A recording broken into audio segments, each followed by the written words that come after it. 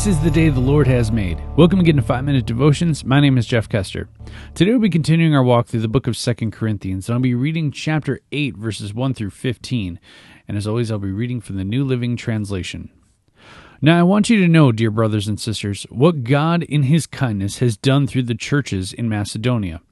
They are being tested by many troubles, and they are very poor, but they are also filled with abundant joy, which has overflowed in rich generosity. For I can testify that they gave not only what they could afford, but far more. And they did it in their own free will. They begged us again and again for the privilege of sharing the gift for believers in Jerusalem. They even did more than we had hoped, for the first action was to give themselves to the Lord and to us, just as God wanted them to do. So we have urged Titus, who encouraged your giving in the first place, to return to you and encourage you to finish the ministry of giving. Since you excel in so many ways, in your faith, your gifted speakers, your knowledge, your enthusiasm, and your love from us, I want you to excel also in this gracious act of giving. I'm not commanding you to do this, but I'm testing how genuine your love is by comparing it with the eagerness of the other churches. You know the generous grace of our Lord Jesus Christ. Though He was rich, yet for your sake He became poor, so that by His poverty He could make you rich. Here is my advice. It would be good for you to finish what you started a year ago. Last year, you were the first who wanted to give, and you were the first to begin doing it. Now, you should finish what you started. Let the eagerness you showed in the beginning be matched now by your giving. Give in proportion to what you have. Whatever you give is acceptable if you give it eagerly, and give according to what you have, not what you don't have. Of course, I don't mean your giving should make life easy for others and hard for yourselves. I only mean that there should be some equality. Right now you have plenty and can help those who are in need. Later, they will have plenty and can share with you when you need it. In this way, things will be equal. As the scriptures say, those who gathered a lot had nothing left over, and those who gathered only a little had enough. The topic of money and giving is such a hot-button topic, and I'm going to try and cover it in about 4 minutes, which is a very difficult thing to do. But if you're a student listening to this, it's something to think about for when you have a job and when you have a family. And if you're an adult listening today, this is something to think about definitely for now.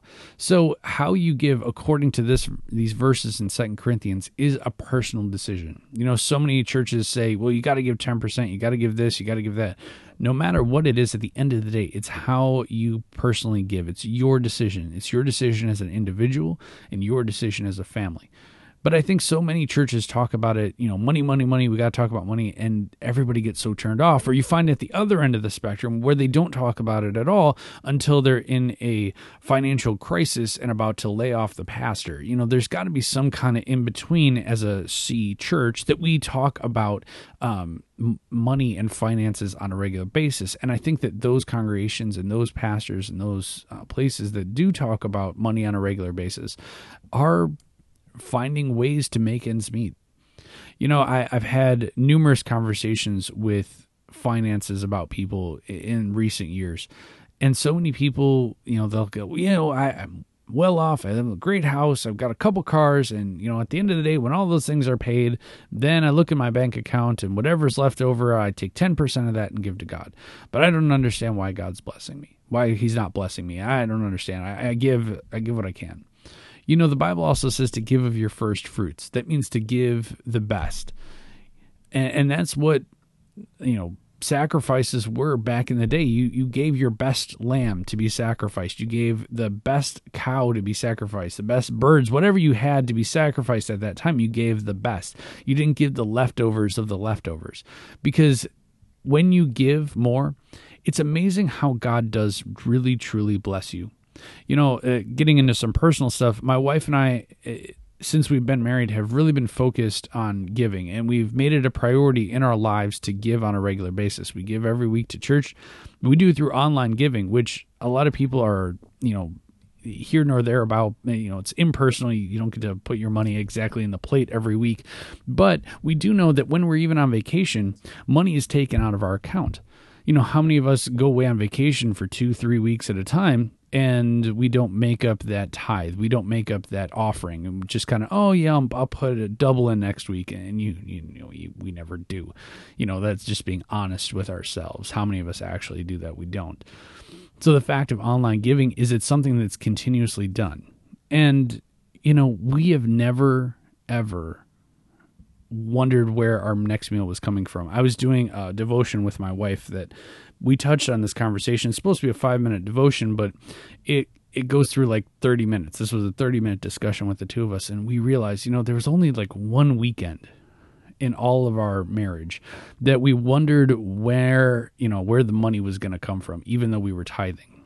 And that's amazing for us to think about. Like, we really don't have a huge need. We budget things well, and we figure out that, okay, we can give this much. And at the end of the day, that's how much we can afford to give.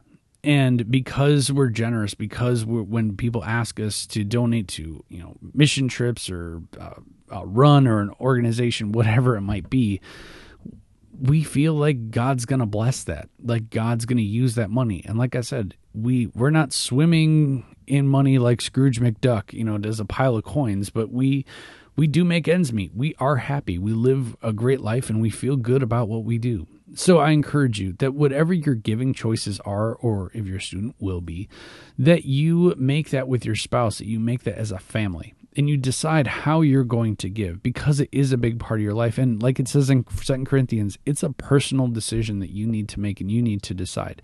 But I encourage you, if you do give generously, that you will be blessed by that. I'm not saying, again, that you're going to win the lottery or get a big house because you gave. What I am saying is that you probably won't wonder where your next meal is going to come from. God is going to bless you. God is going to do great things through you because of that. Because when you give a lot, when you give generously, that's when God is truly blessed, and he can in turn bless you. Let's pray. Heavenly Father, thank you so much for blessing us with all that you have. We thank you so much that we don't have to worry about where our next meal is going to come from. But God, as we continue to live this life, we ask that you would put on our hearts to give generously to those in need, and to our local church and local congregations and local organizations. God, I pray that you would use those finances to the betterment of your kingdom, and God, that we as a church would commit to giving generously to those around us. It's in your name we pray. Amen. Remember, you're a loved child of God. And how are you going to echo Christ today? We'll see you tomorrow.